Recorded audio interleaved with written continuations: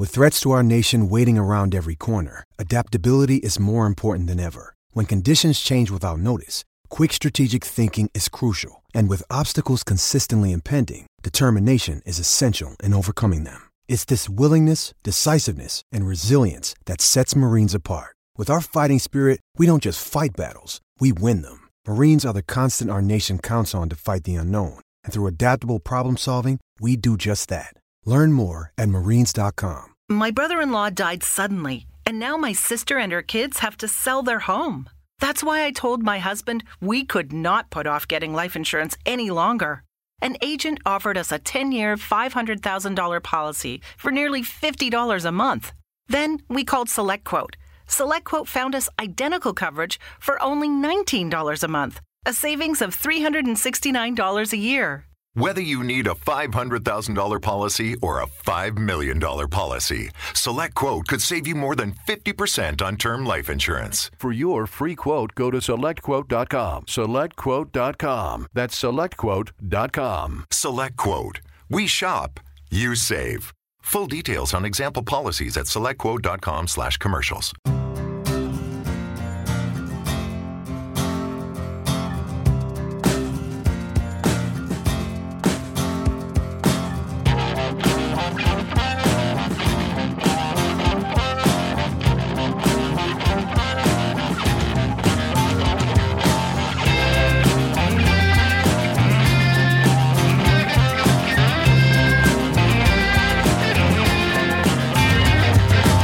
Hello and welcome to the 5 Plan Podcast. Hey! Pod 408 and Palace have beaten Everton 3-1 in the Jack Pearce derby, and we'll be talking about that game with Mr. Jack Pearce. Hello to you. Hello, fresh from the derby. Yeah, I haven't spoken to my father since, so we'll need to do that. But yeah, it's a rare Palace win in that fixture, so very, very happy bunny after yesterday's very, very good performance as well. And I texted you this after the game, you got exactly what you asked for from last week's pod. I did. I think I asked for Andros to be politely clapped off at 2-0, but I'll take a 3-1 instead. So, Andros, thanks for your polite return nod towards the fans, but he didn't look very happy walking off the pitch, as I guess you wouldn't after being part of that non-performance by Everton. But yeah, Palace fans were very polite. And I hope Troy's happy with the nod that we gave to his son. Yeah, it all sort of went weirdly un-Palace-like, went to script. And let's bring in our other panellist today. It's Mr. Dom Fifield. Hello to you. How are you? Hey, JD. I'm okay. That was a massive, massive improvement in the afternoon, given that I spent the morning coaching, managing my boys under 13s team to an 11-0 defeat at Isha Yellows, who, quite frankly, even mentioning their names sends shivers down my spine. Most uncharacteristic capitulation from the boys. So there's an awful lot of pressure on the management team there. Apparently, I'm lacking under 13s Division 1 experience, and my coaching staff aren't much better.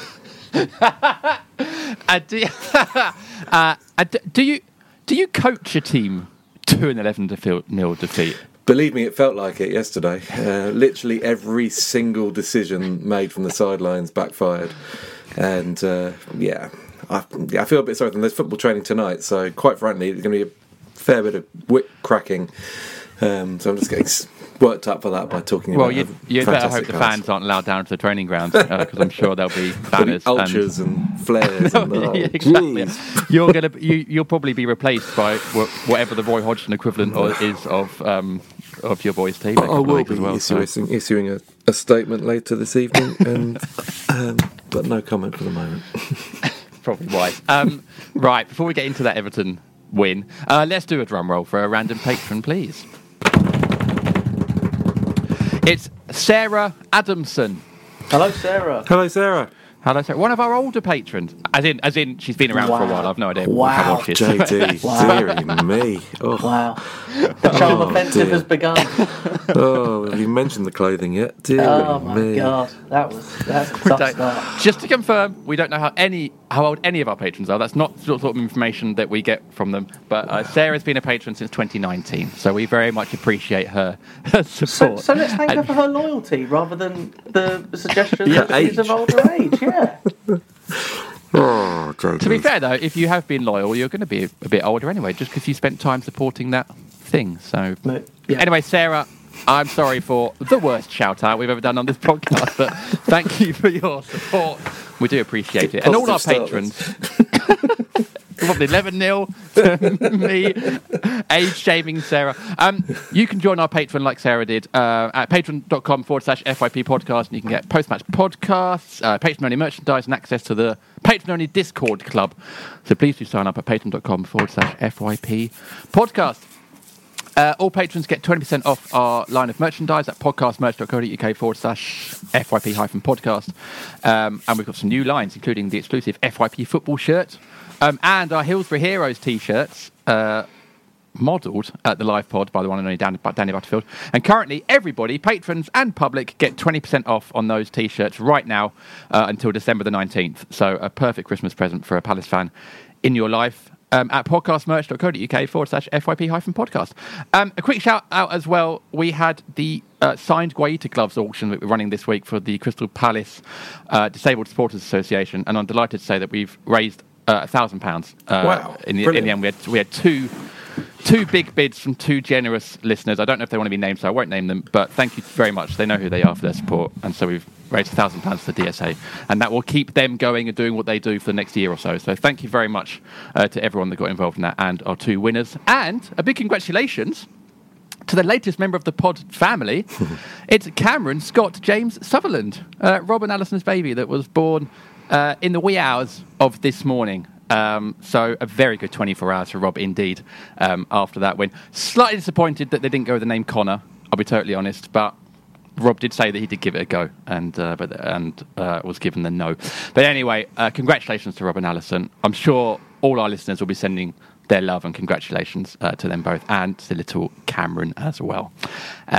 Right, let's crack on. I'll go to you, Jack, obviously, as it was the Jack Pierce derby. For that win, there's some big individual performances that we'll come to in a bit. But first of all, I've just sent this to Dom off air. The Premier League is so competitive that obviously you can go a few weeks and suddenly pressure piles. And the last few weeks, Palace haven't been terrible, but obviously those results haven't been perfect. And I think it was a sort of game, this game on Sunday, where none of us like to quite admit to ourselves that it was actually a big game. And Conor Gallagher said as much afterwards in his sort of press conference. So what it needed really was not just a result; it needed a performance to show everyone that this team is still on track. And I think really, and yes, you gave a nod earlier to maybe not quite the vintage Everton performance, but from a Palace perspective, I think we got the performance that we needed at that particular time. Yeah, I think it was a collection of really good individual performances which contributed to a much, much better team performance. We were better as a unit throughout the pitch. We were better defensively. Our midfield looked a lot more cohesive, and we were more of a threat going forward. So all in all, that was about as good a performance as I think any of us had hoped, given the kind of build-up of pressure that had come the previous 2 weeks or so since the Villa game, I guess. So yeah, really, really pleasing afternoon.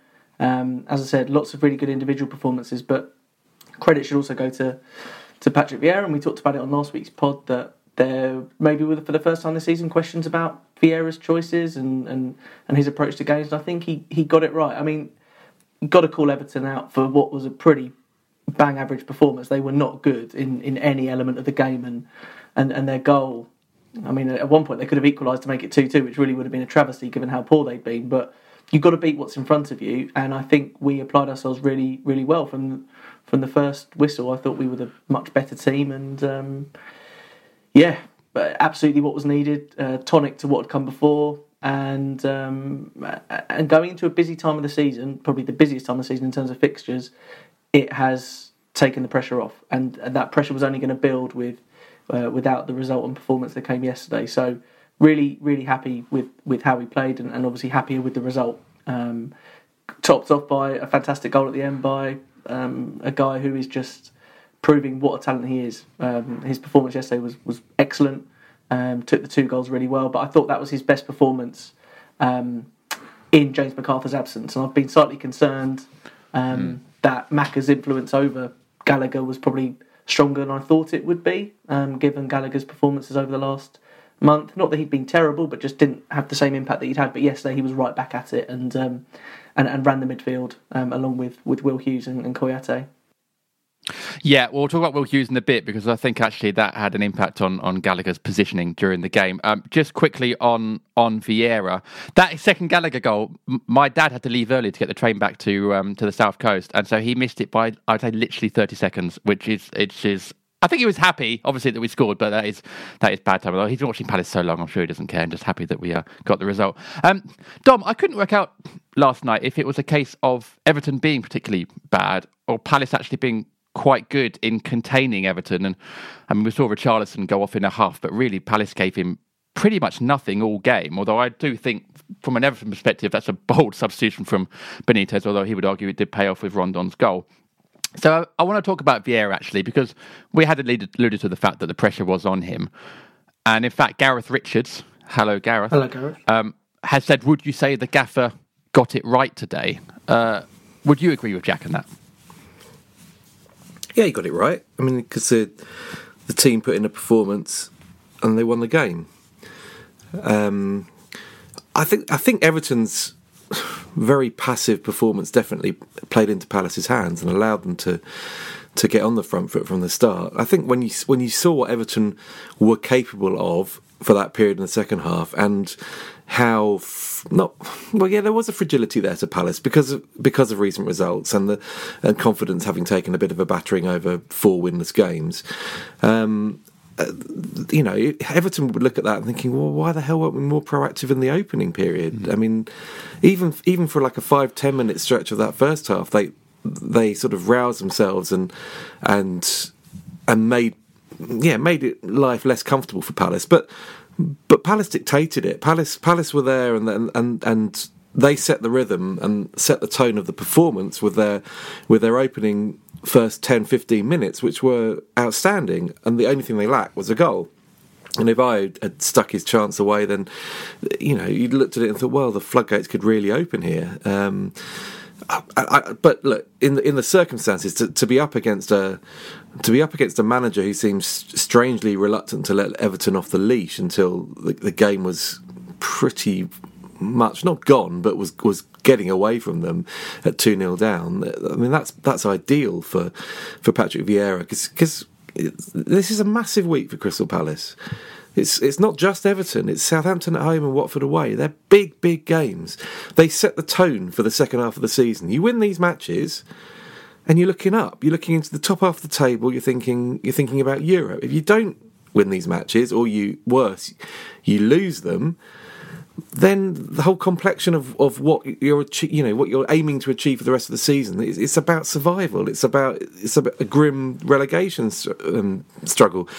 So to start this week with a performance that rampant, that impressive, and to have players really clicking back into the rhythm and upbeat tempo that they showed earlier in the season was absolutely outstanding and really, really timely.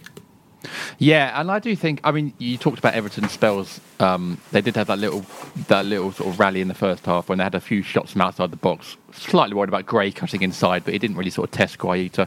And then obviously they scored the goal in the second half. And I have to admit, that was the first time this season where I'd felt nervous at a Palace game and genuinely quite anxious and felt like we were going to throw it away, which is why Gallagher's goal was so nice, because it not just the joy of the goal, but it was a release, I think, of pressure from everyone. You could sort of finally breathe and relax a little bit.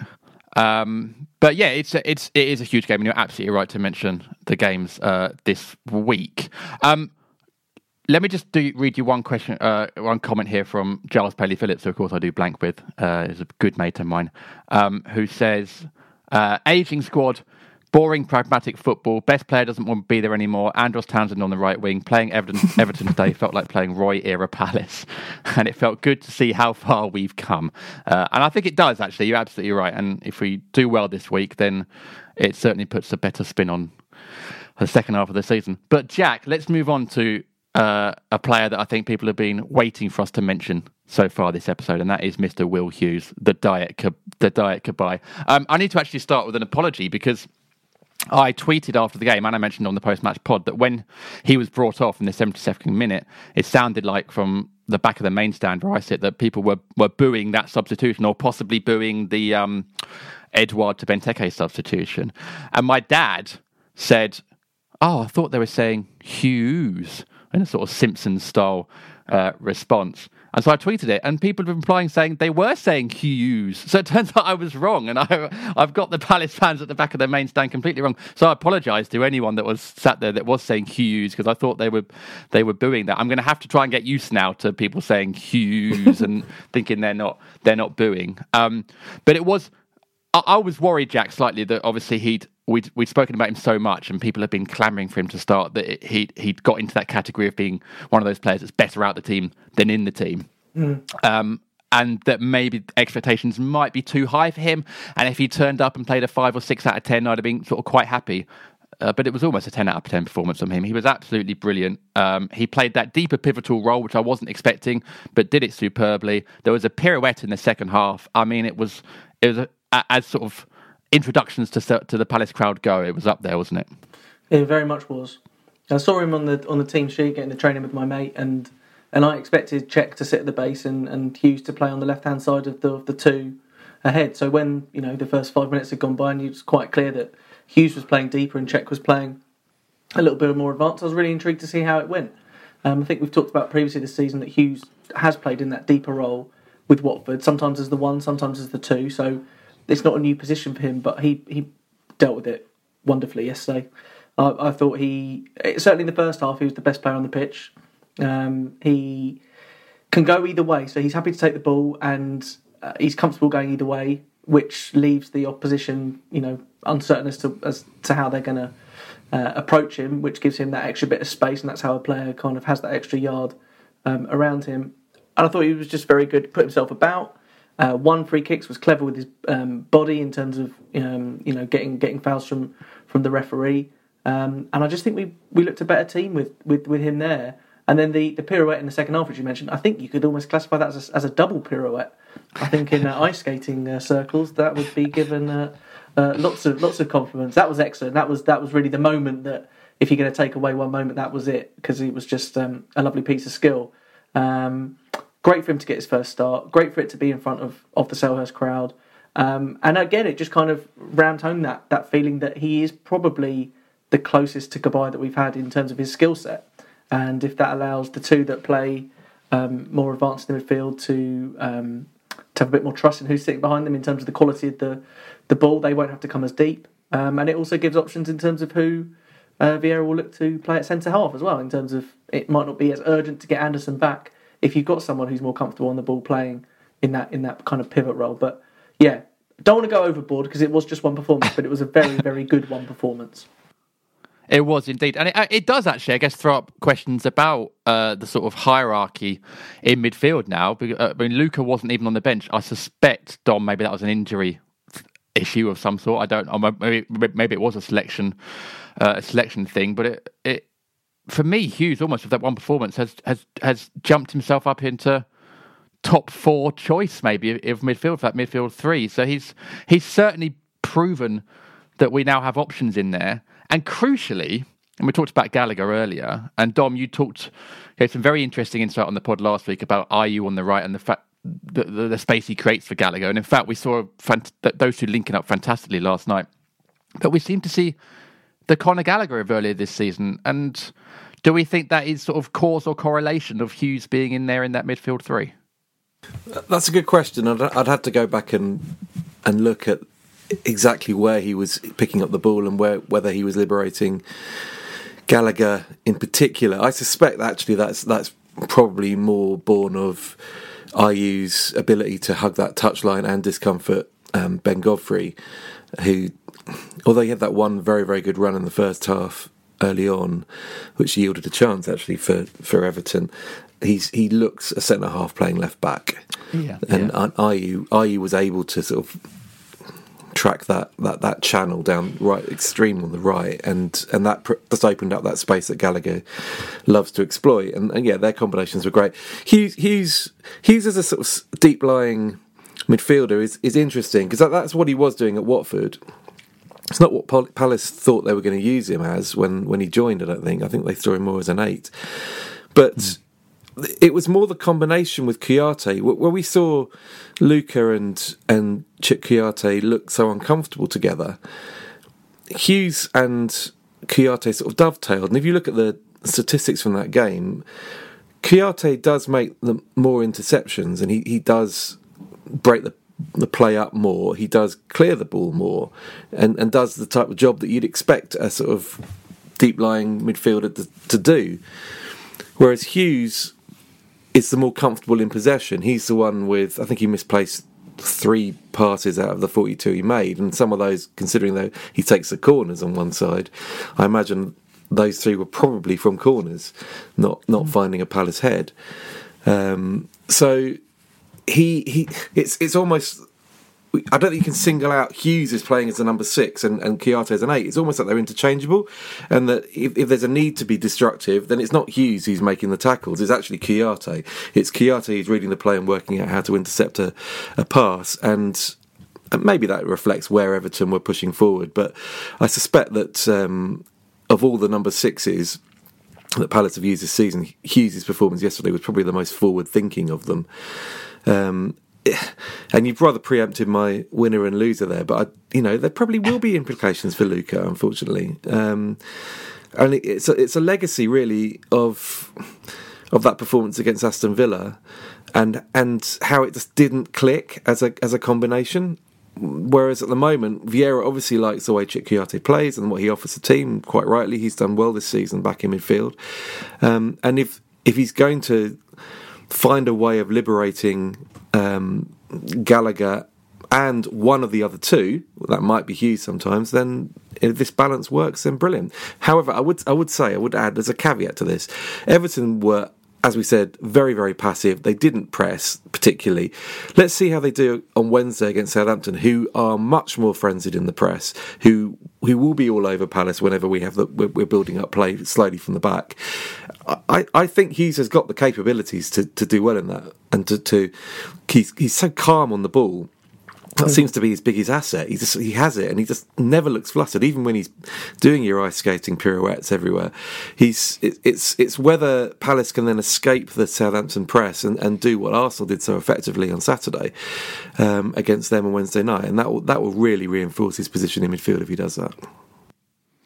Yeah, he almost seemed to have the sort of Jordan Ayew style of managing to get body between ball and man and sort of hold on to it in tight spaces, which, again, I've not really seen this guy play before, so I wasn't sure what to expect, but that was particularly impressive. And well, we can come on to Luca in winners and losers, but we should probably point out that Luca's had a few spells in his Palace career where we thought he was done for, and he has returned.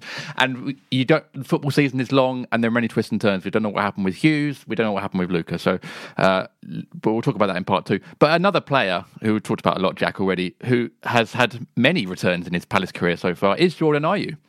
A number of times, it's literally week to week that we're talking about, right, does Ayew need to be out to, is Ayew, look at this fantastic performance. And again, last night, it was another fantastic performance. And maybe it's Vieira deserves a bit of credit because it was the right player to take on, as Dom says, a centre-back playing at full-back.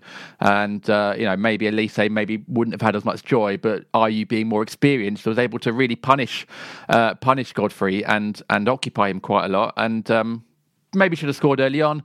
Picked up a good assist, though, for the opening goal, which was a crucial one to score. But Ayew is an interesting player, isn't he? Because I really think he divides the fans. A lot of people, I think, can appreciate the work he does, and it's undeniable when you watch him play live or on TV how much effort he puts in. But a lot of people get frustrated by the lack of quality and the lack of goals. I believe that was his first assist/goal involvement this season. So, yeah. He's only constantly going to be a theme on this podcast, but it's difficult to look past last night than anything other than a fantastic performance. Yeah, he does divide fans.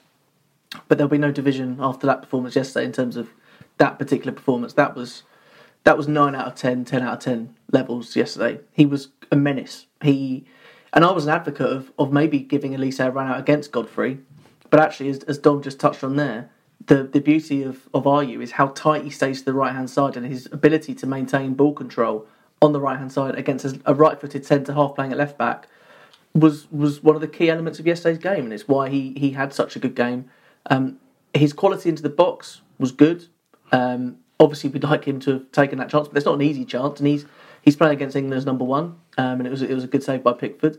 But his energy levels were insane. There was one bit, and I think Glenn Murray picked up on it on Match of the Day too, which I did watch through rather hazy eyes, I'll be honest. I think it was mentioned, but it may not have been. But there was one in the first half where he tracked basically diagonally across the pitch, and we were light. We had maybe overcommitted, and he notices that he has got a bit of a sensor in terms of his defensive responsibilities, and he tracked back to left back and knocked it out for a throw in, which was very, very good and important. But going forward, because I often think maybe I use in the team because of that ability to come back and do that more dogged work. But actually yesterday, going forward, he was a delight to watch. As I said, his quality into the box was good. He got the assist, which was one, but he put in a very, very good cross, which I think led to Zaha having a shot which Pickford palmed away. And maybe if Benteke was on, Benteke gets above Holgate, who I think Edouard was battling with. But yeah, I thought I was just really, really good yesterday, and probably has earned the place for the next few games. I certainly wouldn't expect him to not start on Wednesday against Southampton, who I think are playing Kyle Walker-Peters at left back. They were last time I saw them. So again, he's playing against a right-footed defender, albeit a fullback. But again, you'd think his ability to maintain control on the touchline will give Walker-Peters difficulty.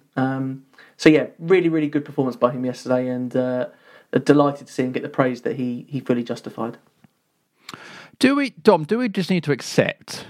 And in fact, I've got a few questions here that I'll put in. One's from the Hong Kongese, Tommy Shelby. Hello, Tommy. I've no idea if that's a reference to something or what. I have no idea. Who says, how good a player would Ayew be if he scored goals? And then Carsel, 3 A's, 654796666. Feel like I've just read out someone's credit card number there or something. Says, Ayew's performance, does the work he puts in and how he played today make up for the lack of finishing in goals? Do we just need to accept that Jordan Ayew is a player where you know what you're getting and the output isn't going to be as effective as Zaha or an Edouard or an Elise, but what he does do for the team is almost unrivaled in certain categories? We probably do, yeah. We probably do. I mean, look, if he allied goals with the work rate and ability to stay fit as well, the pace that he's got, the skill, the close control, and the ability to win free kicks whenever we're seeking to clear our box, whether some of those are soft or not doesn't really matter. But if all those factors were taken into account and he was scoring 20 goals a season, I doubt he'd be playing for Crystal Palace. He would have cost £2 million at least anyway. I mean, his career, I'm just looking at it now. He has scored, in terms of league goals, he's got 10 for Palace now. I say now, he's got 10 for Palace. It's not now. Obviously the last one was against Leeds last season. But I mean, the most he's ever had at any club was 13 at Marseille, and he played over 100 games for them. 12 for Lorient, although I'm not sure that Lorient were in the first division in France when he had his season there. There may have been, apologies to Jordan if so. But he's not prolific. He never will be prolific. But it can't be a coincidence that so many managers seem to love him. I mean, I was name dropping shamelessly. I was talking to Paul Clement about a few months back, and ostensibly we were talking about managing Cristiano Ronaldo, somebody that he worked with at Real Madrid. And weirdly, Jordan Ayew came up in the conversation because he had him at Swansea and he worked his socks off for him at Swansea, and he loved him. He absolutely loved him. Roy Hodgson loved him at Palace, and he got lots of game time under Roy. And now Patrick Vieira really likes Jordan Ayew, and these guys know what they're talking about, even if they lack Premier League experience and need new coaching staff, but they know what they're on about, and they recognise the qualities that he brings to Palace, and he fully merits his inclusion for Southampton and beyond. I mean, you'd have him in every away game. I know he was frustrating at Manchester United with the miss, but again, I imagine that work rate wise, he would have put it in that day. Definitely at Ellen Road, he was our best player in the first hour, and then he faded, like a few of them did. But again, just the sheer amount of work he does, that shouldn't really come as a surprise. And the brilliant thing is that this Palace team have so many nice options to throw in. If he does give them an hour where he just runs himself into the ground, then you bring on Elise and, Carl Walker-Peters or Tino Livramento, whichever side these guys operate on. They're not going to relish the prospect of first quelling Jordan Ayew at running at them, and then having to try and stop Michael Olise or Iberici Eze or coming at them as well. So they're great problems for Vieira to have. I think if you're a new manager as well, going into a sort of new setup, your first thing you do is look at the players you can rely on. Who can I rely on in my squad to do a job for me? And 100% Jordan Ayew is that guy. And actually, I mean, Conor Gallagher is Jordan Ayew plus everything else. Conor Gallagher has the work rate and has the ability to score goals and the touch and everything, which is why he won't be at Palace next season, and he'll probably be in Chelsea's starting lineup. But that work rate that Ayew does, that work rate that Conor Gallagher does, that work rate that Maka does, that is very Crystal Palace. And I think that is something that good teams throughout the years, and I'm looking back to the Miles and the Ledleys and all those, and the Jeff Thomas and Andy Gray, that is a quality that Palace fans really, really relate to and relish and enjoy. And I think Jordan Ayew has it. He just doesn't happen to have all the other bells and whistles that go with it, but he does have a quintessential Palace quality about him, and I think that's why a lot of people do have a lot of time for him, and quite rightly. And he gets absolutely battered. I mean, he took 2 shockers from Decore and Gray yesterday. And he does roll around a little bit, but he's up, and then he's, as Dom just touched on there, his fitness rate is excellent. He's very rarely unavailable, despite being on the end of quite often bullish tackles, for want of a better term. And I don't know if we'll talk about Benteke's tackle on Coleman, which didn't look especially great, but the one especially Gray's on Ayew looked very, very painful. And he's up and again, and he's running at Godfrey within 30 seconds. So, that performance was just a reminder for everybody of the quality he's got and the role that he's playing within the squad at the moment, and it's a very important one. And also, I think a reminder that 9-goal season a couple of years ago was just to be enjoyed and not to be expected. And it was just, it was a unicorn season, as no one says in the industry, but I've just decided to make a thing. I would provide a reply if I knew what that meant, JD, but yes. Google it. Actually, don't Google it. Don't Google it. It's just, special. Rare. Special, rare. Or doesn't exist. Is that what you mean? Basically doesn't exist. Shouldn't exist. Shouldn't exist. Shouldn't exist. Yeah. Okay. Yeah. Let's take a quick break, and when we come back, we'll pick our winners and losers.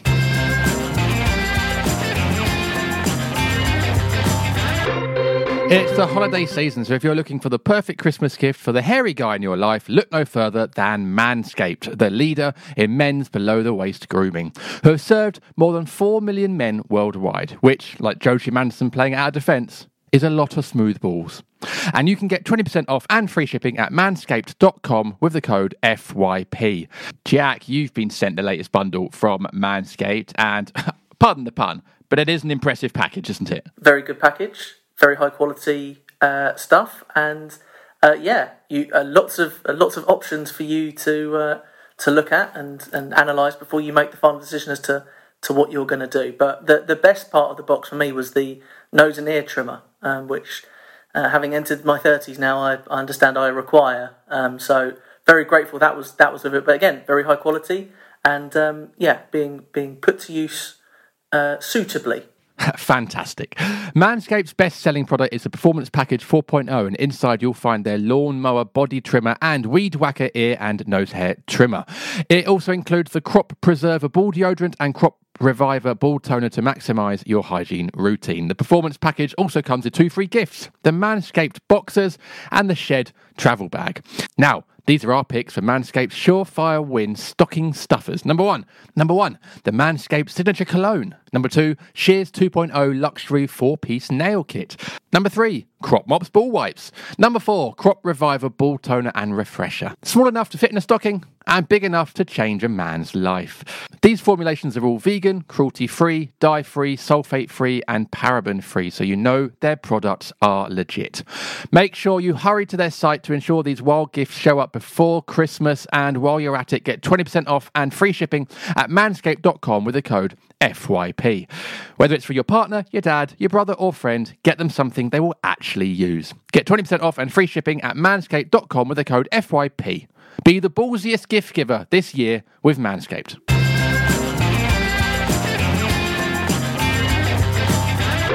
Welcome back to the 5-Year Plan podcast. Hey.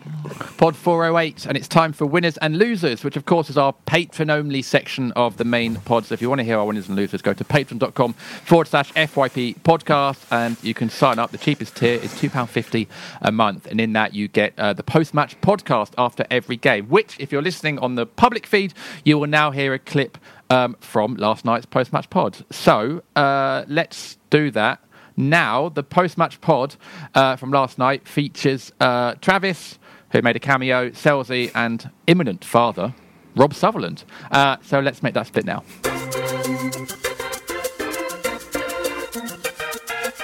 I thought we were very good from the start, really. Particularly Jordan Ayew and Will Hughes in the first sort of half an hour of the game. Will Hughes seemed to give us that balance, perhaps, that we've been missing, a bit MacArthur-esque and a bit of composure. And Jordan Ayew, I probably wouldn't have played, was fantastic in possession with us and clever and carried the ball inside and really, posed a threat and was a real good outlet for us as well at times. So I thought both of them did particularly well in that first half an hour, and we had a few chances. Jordan Ayew, unfortunately, guilty of a big miss with the one where Jordan Pickford blocked it with his legs. And funnily enough, I thought we scored just when we seemed to sort of be slightly running out of gas, having had a sort of high-level start, really. I thought it was quite interesting because we had that one move early in the game where Jordan Ayew got slid in down the right-hand side and he whipped over that cross. And I couldn't help, I was chuckling to myself thinking, we got Edouard today. If it was Benteke, that would have ended up going in. But Edouard gives you a different thing. His mobility, he's cleverer with the ball at his feet and that sort of stuff. So, it swings and roundabouts in that respect. But I thought the goal came at the right moment for us, and much as we were very good at times, the manner of that goal and then the one just after half time, if it was Palace that had given those two goals away, I think I'd be very, very upset. Damari Gray with the casual nature of the first goal, and then the corner for Tompkins to be free and have time to have a touch in the 6-yard box and still stroke it into the net was I would be disappointed. But then I thought we got very loose then. We were 2-0 up and cruising and got quite sloppy with the ball, and we were a little bit too easy-osy in possession and not really I think probably on it in that sense, and in cruise mode, and then you give a goal away and all of a sudden it became a very uncomfortable ride. And we were grateful to Vicente for a sensational save low down. It was absolutely brilliant, 7-8 yards. Terrific save, really terrific save. I thought he was actually very, very good in the game. His distribution was fantastic today. He was dropping balls on the sidewinder, volley into forwards, and I just thought he was very good all round. And then, just when that, I suppose that nervousness or, that little bit of bottle, whatever you want to call it, I was certainly feeling very uncomfortable in my seat with the last sort of 10 minutes or so, and yet you thought that they were sort of coming right onto us, but there was room in behind them. And if we could get good possession and slide a ball or two, we might get a third goal. But I mean, the third goal when it came was, again, from their perspective, a horrendous decision by Seamus Coleman, I think it was, to play quickly. Ball ends up back in our possession, and Conor Gallagher's finish was absolutely Stuart O'Keefe-esque in the way that he bent that. It was Stuart O'Keefe against Sunderland about 9 seasons ago. Will Hughes, we talked about him in the first half, and the fact that he was a pivot in that midfield, and as a result, whenever he got the ball, Conor Gallagher seemed to get more of the ball as well. Yes. And that was almost like, it was basically a like-for-like replacement for MacArthur, which we've missed in previous games. He had a really good game, didn't he? What was slightly surprising for me is that he played Will Hughes as the 6 rather than the 8, and Kouyaté as the 8. And Kouyaté hasn't done well when he's played as an 8, but it seemed to... there seemed to be enough rotation that it didn't sort of cause us too much of a problem. I was impressed with Will Hughes. When we signed him, I wasn't totally convinced about him, I have to say. He was the one signing I was a bit, I'm not sure, but I've got to say, his 10-minute cameo at Leeds, he showed up all right, as you talked about when we were together last weekend, and I thought today, he was calm in possession and sort of brought a calmness and a smoothness to our transition from defending to attacking. And I thought it looked a bit more, the performance looked a bit more like the performances up to the Wolves game, really. I thought we looked calmer, better. Everything was smoother. We were better in possession, creating some opportunities. But again, the sort of downside of it for me is we don't put teams away all the time when we've got the upper hand. We're perhaps not. Instead of being 2-0 up at half time and having the game already half won, we then get that 2-0 and we look like we're cruising, and then everything get a bit loose and a bit sloppy, and all of a sudden you're having an uncomfortable time. But for Vicente's great save, it could be 2-2, and God knows what could have happened thereafter. But it's a game with fine margins, and again, last week we had Hughes miss, and Fred pulled a goal out of the bag, not dissimilar in style to Connor's today to a degree. And the Leeds game, we've missed a chance and then got done with the rough penalty decision at the end. of Villa game, we weren't particularly good, but I think our XG was actually higher than Villa's for the game. So again, perhaps suggest you shouldn't have lost, but desperately needed to win today, I think, and I'm very relieved that we have, I have to say. There was just a bit more tenacity about Palace today, I thought, and that was Hughes that played a big part. Kouyaté as well. Our centre-back pairing looked solid. Mitchell, I thought, had a really good game against Andros Townsend. He struggled a bit when the young player for Everton came on late in the game. Anthony Gordon, was it? Yeah, and then Rondon coming on kind of roughed things up a little bit. But I also thought Benteke did really well when he came on. Yes. In terms of just, we were saying in the first half of the pod, him against Holgate was just men against boys, really. Benteke just seemed to have the physical element to it, and if it hadn't been for him, that opportunity that Gallagher got, I don't think would have happened either. So, well, I think they'd made the decision just before Everton scored to make those changes, to bring Benteke and Schlupp on. I think they thought, we're a little bit sloppy here, a little bit easy-ozy. We need to bring Benteke on, put Schlupp into midfield, and we'll just go all out, physical, around the pitch, aggressive, play longer for the last 20 minutes and see the game through. But then we conceded in that time that they were getting stripped off and ready to come on. So they were then coming on to sort of see out a 2-1 victory, really. And like you say, I thought Christian actually did a decent job, and it's good to have a sort of variety of forward options, in the sense that, I don't know what you both think, but you've got Benteke, you've got Edouard.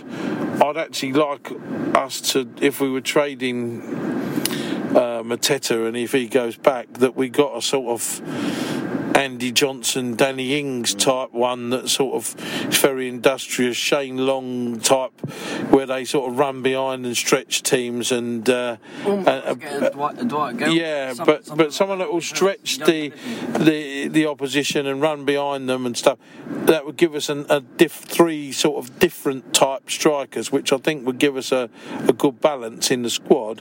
But you saw that you had the benefit of Edouard and you also had the benefit of Benteke today. So, yeah, I think he can be quite pleased. I don't know why Tyrick Mitchell went off. I don't know if he was injured or, but they made a decision to change him and put Kleiny in. But Tyrick, again, I think the season was finishing today. He'd be my player of the season for Palace, I think. Yeah, he's been excellent. And that's our winners and losers done. So if you want to hear that, and you've just joined us back from the public feed, go to patreon.com/FYP podcast. After the break, questions.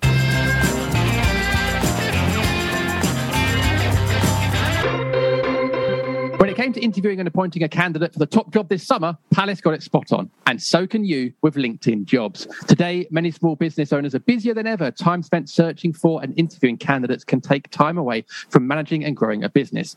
That's why LinkedIn Jobs has made it easier to get to the candidates worth interviewing faster and free. JC, you're aware of LinkedIn Jobs, aren't you? Yeah, that's right. I mean, I'm on LinkedIn as a consultant all the time because that's almost like where my network is, and it is becoming more and more powerful as a tool to find either candidates for employment or freelance, but also if you are like me or you're working for a company, it's a great way to kind of put yourself out there. The algorithm eats you up in a positive way, and your network who already know you get to know you even better, and it really puts you on a kind of different step for thinking about jobs. And then it also will give you feed you jobs as well, comparing to your match. So it's a powerful tool. Absolutely right. Create a free job post in minutes on LinkedIn Jobs to reach your network and beyond of the world's largest professional network with over 30 million people in the UK. Focus on candidates with the skills and experience you need. A bit like Palace trying to find midfielders younger than 45. Use screening questions to get your role in front of only the most qualified people. Then use simple tools on LinkedIn Jobs to quickly filter and prioritize who you'd like to interview and hire. LinkedIn Jobs helps you find the candidates worth interviewing faster. And you can post a job for free. Just visit linkedin.com/FYP. Again, that's linkedin.com/FYP to post a job for free. Terms and conditions apply.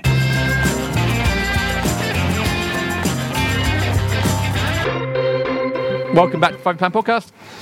Pod 408, it's time for questions from our listeners. Loads of questions this week. We've covered a few in part one, so I hope people, if you don't hear a question, at least feel like we've covered your topic in part one.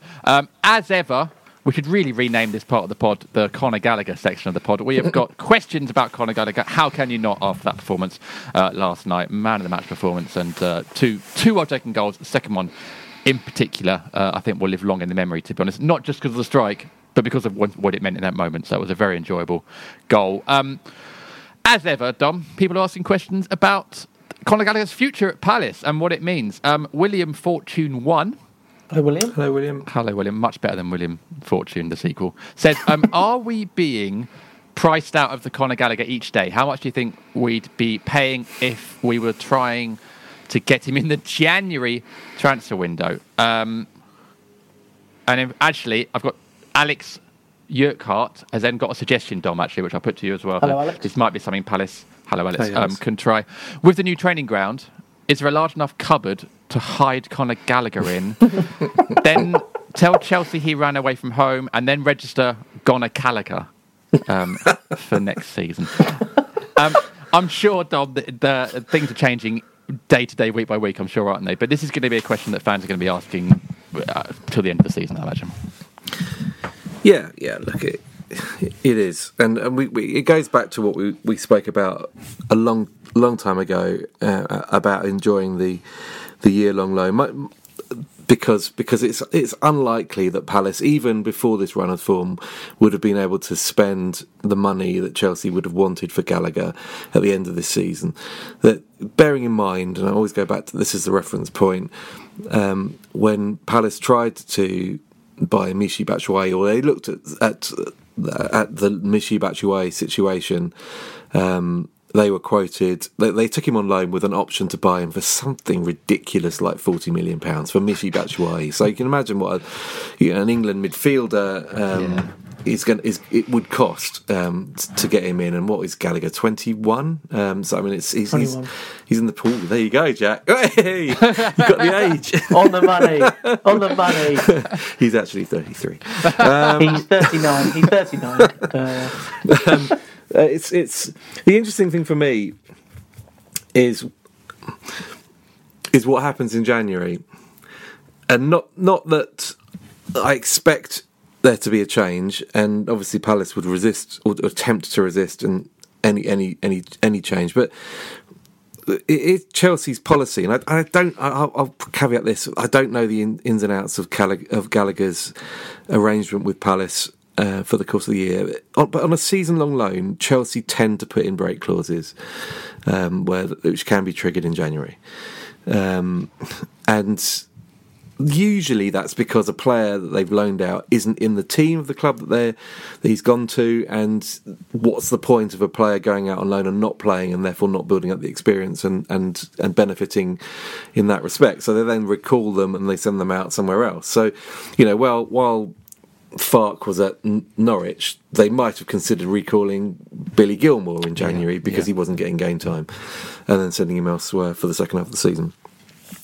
Now, all the noises from Chelsea, from Tuchel, whenever he's been asked about it, and from Gallagher's camp, and I'm not talking from the kid himself, but from his representatives, are that his season, he's benefiting so much from playing regularly in the Premier League at Palace that there will be no point bringing him back at all. My only concern is, for all the options that Chelsea have, midfield has been an absolute nightmare for them over this last month, and half the reason their results have not results, but their performances have fallen off a cliff to a certain extent. Certainly the defensive record has suddenly been very tested. It's because they've lost N'Golo Kanté, they've lost Mateo Kovacic. Jorginho's playing with a back problem that's causing him severe difficulty. Saúl Ñíguez has been an unparalleled disaster since he's come from on loan from Atletico Madrid. I mean, it's just not happened. And actually, the only one that's not playing in pain or struggling with injury at the moment is Ruben Loftus-Cheek, and with the irony of that.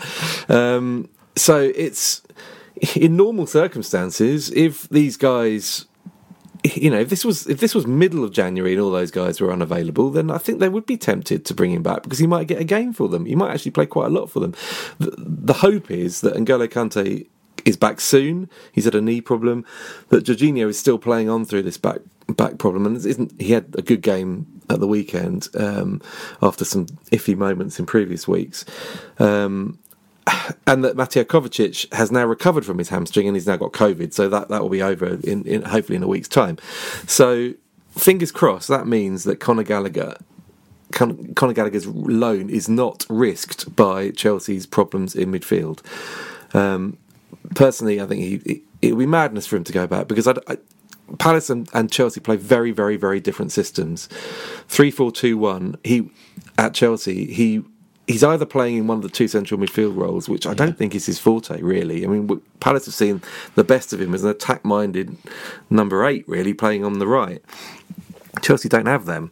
They don't play those. They play two 10s behind a striker, and they've got so many bodies in those 10s, so many people that could do a role for them, do a job for them this season. But I do think that Chelsea will look at it and think, well, would on the basis of what Connor's done this season at Palace so far, how many teams out there would relish the prospect of having Mason Mount and Conor Gallagher running at them next season behind a Romelu Lukaku? I suspect that will probably be ultimately where he goes back and gets a chance at that Chelsea team, because he's already showing himself to be far more effective than Ziyech, arguably than Pulisic in many respects. So see what happens in the summer. Dom, is there the issue that Palace and Chelsea have got a very good relationship in terms of this kind of loan arrangement? I can't remember the number of players we've had before. Yeah, Batshuayi, Loftus-Cheek, Loic Remy, and I think Gallagher's the fourth one. So that's 5 separate spells if you include Batshuayi's 2. Would they be concerned about risking that relationship if they were to cut Gallagher's loan short, or is that just the risk of the business? Is that just something that they would take into consideration? It's just that we seem to have been a good, particularly Loftus-Cheek and Gallagher, we've been very good for them in terms of the development of players in what we've seen so far of Gallagher and what we saw of Loftus-Cheek in his time with us. I don't think Chelsea would care about that. It's not. I mean, it's not as if they recalled him, and it's a massive if. It's not. I don't think it'll happen, but if they did, it's not as if Crystal Palace are going to be in a position at the end of this season to, when they're looking around thinking, well, we haven't got an awful lot of money to play with here. Billy Gilmore's we won't available. Take Billy Gilmore. Yeah, exactly. I mean, it is that situation that is all the power is with the parent clubs who have players on long-term contracts, and that's what Conor Gallagher has at Chelsea. He would just be. He's perfect for this Vieira team, perfect for the way we want to play football. Somebody tweeted me yesterday, actually, I think it was a Chelsea podcast group, asking whether Gallagher's been more effective or less effective than Loftus-Cheek was with us in 2017-18. And they're incomparable because they're completely different roles that they're playing, but they've both been perfect for the teams that they were in at the time. Yeah. And I think it's an absolute masterstroke from Dougie Freedman, from the recruitment team at Palace, and Patrick Vieira, when he's seen what Gallagher can do and where he can fit into the way he wants to play football. I mean, he is an ideal signing for Palace. I'm not sure he would have necessarily had the same effect in a Roy Hodgson 4-4-2. Yeah, I mean, that's not a criticism of Roy. I just when you look back at it, and I can see almost why going back for Batshuayi at the time, rather than taking Gallagher, who hadn't been tested at all at top flight level, made sense. To a certain extent, but my word, Palace have benefited this year from the year that Gallagher had sort of warming up in the Premier League with West Brom, and he's been brilliant. He's been absolutely revelatory this season. I don't think he's a finished article, and that's the one thing that's really working in Palace's favour on this, because he's perfect for what Palace want him to do at the moment. But I'm not sure he's necessarily quite smooth the edges yet in terms of fitting into a Chelsea team that will be competing for the Premier League title or Champions League next season or this season. So hopefully that stands us in good stead as well in terms of how the clubs look at it, because he will benefit from playing 34, 35 games for Palace this year far more than he would having the odd 20 minutes and the occasional start at Chelsea for the second half of the season. So much of football is timing and being in the right place at the right time, or often not being in the right place at the right time. We've seen so many players come to Palace and you think, you'd be brilliant in 3 or 4 years. Jose Campagna came to Palace 4 or 5 years too early, but was clearly a good player and is now, doing very well back in Spain. And as Conor is at Palace at the exact right time, and if it just ends up being a year for the right time, as it looks like it will be, well then that's a good year we all enjoyed. Ian Matthews simply says, have we turned the Conor? Very good, Ian, and that would have been the title before Jack had come up with the William Hughes one. Jack, did Dom answer your question about your loan question as well there? Did you feel like that was answered? Yes, that's all good. Yeah. My only point about Gallagher is whether there is any scope for a second season-long loan next season. I guess that might be the best scenario that Palace could hope for, because with each passing wonderful performance from him, it's becoming glaringly obvious that Chelsea will want to fit him into their plans long term. But I just wonder whether, because of those kind of rough edges that Don just touched on, whether there is scope for maybe one more year out of the Chelsea squad somewhere else, and why not continue development where you developed so well already? And then if we have 2 seasons of him, then it's very unlikely that even if he come through our own system, we'd have had him for any more than 2 seasons, because he probably would have been picked up by somewhere else. Yeah, so great point. That's my dream. A second. That's all I want, Santa. a second year of Conor. The way things are looking at Chelsea at the moment, their entire back line virtually is out of contract in the summer. I mean, Azpilicueta, Rudiger, Christensen, Thiago Silva are all out of contract in the summer, and we'll take them. but you'd imagine that some of those get new deals. I mean, Thiago Silva in particular, and probably Azpilicueta, although Barcelona are now sniffing at him. Christensen should be sorted. Rudiger, I'm less sure. I think he probably ends up somewhere in Spain. But if all of those guys, if some of those guys do leave, then you've got to imagine that Chelsea's priority in the transfer market in the summer is to bring in defenders, which actually doesn't work in Palace's favour unless they feel as if, a bit like last summer, where they spent £100 million on Romelu Lukaku and turned a profit in the market because they sold players of huge talent like Guy, like Livramento, like Tomori, like Tammy Abraham. I mean, they're quite shrewd in as much as they often introduce or put in buyback clauses into their deals where they can get a player back, either first refusal, or I think they've got that for Guy, or with like an Abraham or a Livramento, where they if we bid a certain amount of money, then and he wants to come, then he's out as again. So it's basically a long-term loan in some ways, although Livramento's, I think it's about £40 million, and they only sold him for £5. But that's small change for Chelsea when they can raise funds in the market in the way they do with loan players sold, and they may even get some shifts and seniors off the books as well. I mean, there are arguments for getting rid of a few come the summer. So it's going to be really interesting to see how it all plays out. But the possibility of Gallagher coming back online has to be real. I mean, it has to be there, and you'd imagine that unless you can't see Chelsea loaning him to a direct title rival next season, if they decide that he needs to go out on loan just to get games again. They're not going to loan to a team that they're going to be competing with at the top end of the table in the way that they would look at Palace. But they'd look at Palace and think, well, Palace might take some points off some of those. I mean, they've already done it this year, winning at the Etihad, and worked in Chelsea's favour. So given that the relationship he would have built up at Palace as well over this course of this season, you'd imagine there would be a good chance, if that scenario comes to pass, that he would quite fancy coming back again. But these are all ifs and buts and maybes, so let's see what happens. And to be fair, if he did come back on loan, his second loan surely can't be as bad as Michy Batshuayi's second loan at Palace. So or maybe, who knows?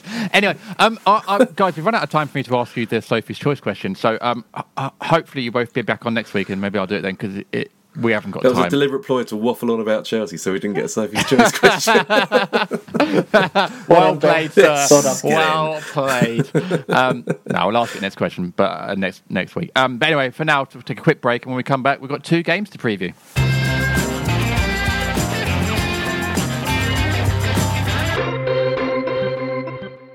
My brother-in-law died suddenly, and now my sister and her kids have to sell their home. That's why I told my husband we could not put off getting life insurance any longer. An agent offered us a 10-year, $500,000 policy for nearly $50 a month. Then we called SelectQuote. SelectQuote found us identical coverage for only $19 a month, a savings of $369 a year. Whether you need a $500,000 policy or a $5 million policy, SelectQuote could save you more than 50% on term life insurance. For your free quote, go to SelectQuote.com. SelectQuote.com. That's SelectQuote.com. SelectQuote. We shop, you save. Full details on example policies at SelectQuote.com/commercials. It's time to get your checking account to zero with free checking from PenFed. That's zero ATM fees, zero balance requirements, and zero time spent waiting for your paycheck to direct deposit, because you can receive it up to 2 days early. Open your account with just $25 and see how big zero can be. Apply online today at PenFed.org/free checking. Early direct deposit eligibility may vary between pay periods and timing of payers' funding. To receive any advertised product, you must become a member of PenFed, insured by NCUA. It's time to get your checking account to zero with free checking from PenFed. That's zero ATM fees, zero balance requirements, and zero time spent waiting for your paycheck to direct deposit, because you can receive it up to 2 days early. Open your account with just $25 and see how big zero can be. Apply online today at PenFed.org/free checking. Early direct deposit eligibility may vary between pay periods and timing of payers' funding. To receive any advertised product, you must become a member of PenFed, insured by NCUA. PenFed's got great rates for everyone.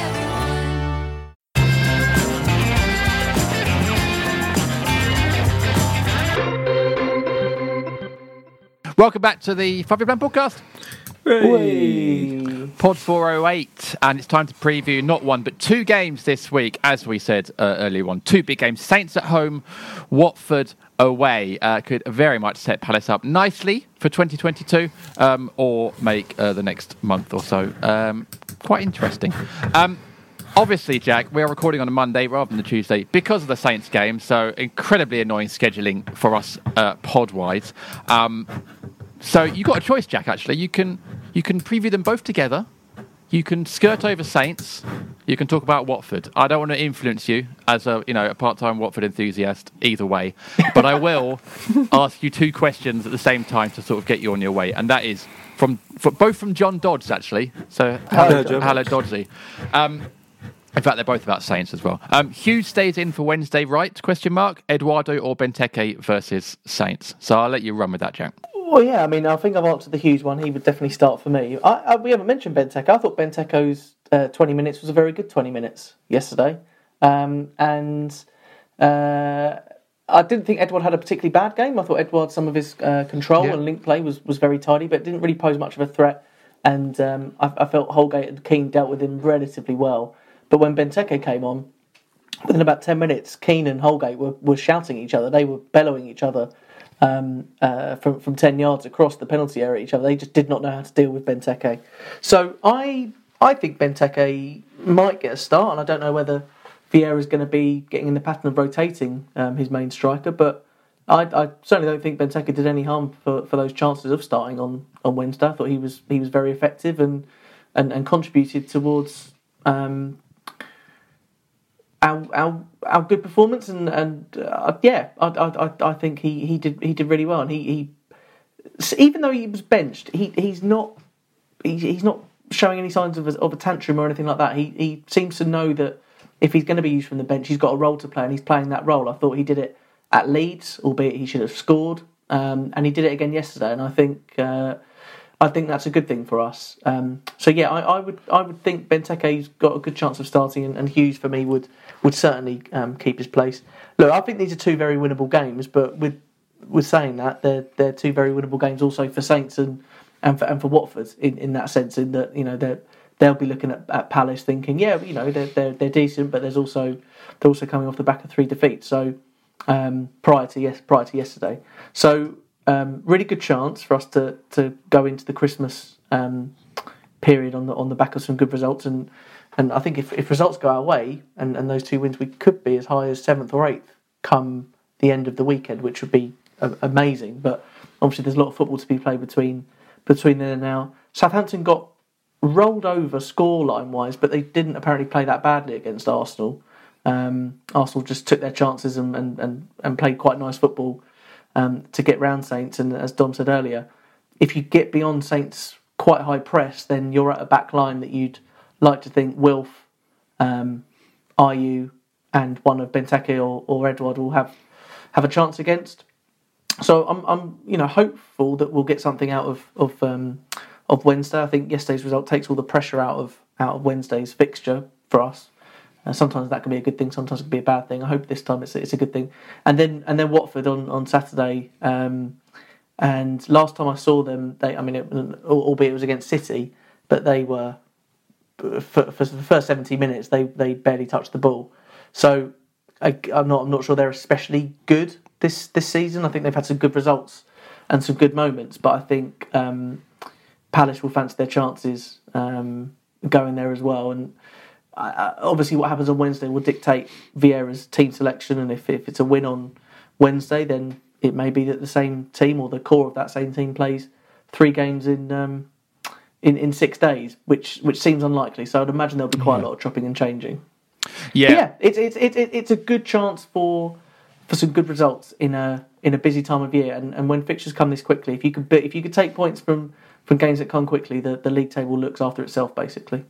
Yeah, I think rotation is going to be key. Steve Burr, hello Steve, hey, Steve. Has said rotation is going to be important this month. Question mark, what changes would you make for Southampton? Saints, I believe, Dom, I saw on Twitter, so it must be true, have conceded the most... Actually, I heard it on 5 Live, there's more chance of it being true. Have conceded the most goals away from home in 2021 I believe, so not particularly good on the road. And Watford, of course, had that last-minute sucker punch at Brentford on Friday night. And obviously, I know a few Watford fans from living out here, and they're particularly concerned about the defence. I think the defence is a big mess, and it's actually players like Emmanuel Dennis up front that are doing the business for them, and actually the defence is a shambles. So it is 2 winnable games, but as we said earlier, with sort of squad options that we have now, rotation is surely going to be key, not just this week, but this month. Yeah, absolutely. It does look like a real opportunity on Wednesday. I think the noises out of Southampton today, on Monday, were that Armando Broja, another one of their Chelsea loanees, and Adam Armstrong, who both hobbled off at Arsenal on Saturday, haven't trained today, so they're both serious doubts for Wednesday. Che Adams is already out. They've also got Willy Caballero in goal, who's in his 40s and played his first game since in the Premier League for some time at the weekend. Dom, is it true that you gave him minutes for your son's under-13s team yesterday? Is that also true? Neither confirm nor deny this, and as I say, the statement will be read later on. You can tune in on Twitter. So yeah, they've got a few issues. I mean, they'll have Salisu and Romeu back from suspension, presumably, for the Palace game, but it looks as if they look blunt and they look vulnerable, and you'd imagine that definitely a Benteke and with good delivery. I mean, if Ayew puts in the kind of cross that Jack mentioned earlier, he'd relish that against Caballero in goal, and a team that are struggling with confidence away from home. So fingers crossed for Wednesday night. I know we don't necessarily have a brilliant record at home to Southampton, but we had an appalling one against Everton, so this might be the week where we turn everything round. Watford away.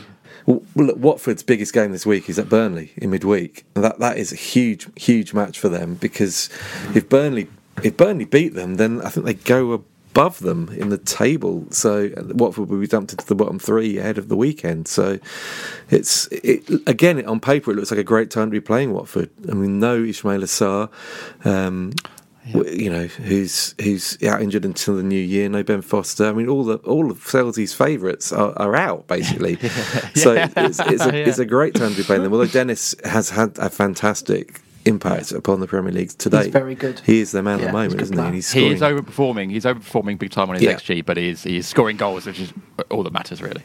But look, Palace have got to make amends at Vicarage Road for that rather anemic performance in the League Cup earlier this season, which ruined JD's night. And quite frankly, back in the days when we weren't scoring goals, well, hopefully we've found some more rhythm in that department now, and we can go and show them what a real Palace team does. I've not seen us win at Vicarage Road for 8. I can't remember the last time, and I'm not going on Saturday, so maybe that's the secret recipe that we needed. Anyway, guys, thank you very much. That's the end of this week's pod. Loads to pack in, loads to preview. Thank you very much for doing that. Jack, it's been lovely having you on, and hopefully see you next week. Well, thank you, JD. Yeah, anytime. Unless it's I can only really talk about Everton, so just bring me back on when we play them again in the new year. Unfortunately, Dom can only talk about Chelsea as well, so that limits that option as well. Just blue teams. That's all we do. And I hope our Chelsea and Everton listeners have enjoyed this week's podcast. Exactly. No, Dom, it's been lovely having you on. Thank you so much for joining us. Apologies for the Chelsea chat. Right, and that's it. Thank you for listening. Thank you to our patrons for their support, of course, and you'll be getting post-match pods this week. Although actually, Rob's just had a baby. You'll hopefully be getting post-match pods this week. We'll work something out, so stay tuned for that. And then, obviously, everyone else will be getting the main pod next week after those 2 games against Saints and Watford. But in the meantime, stay safe, have fun, and we'll see you again soon. Goodbye.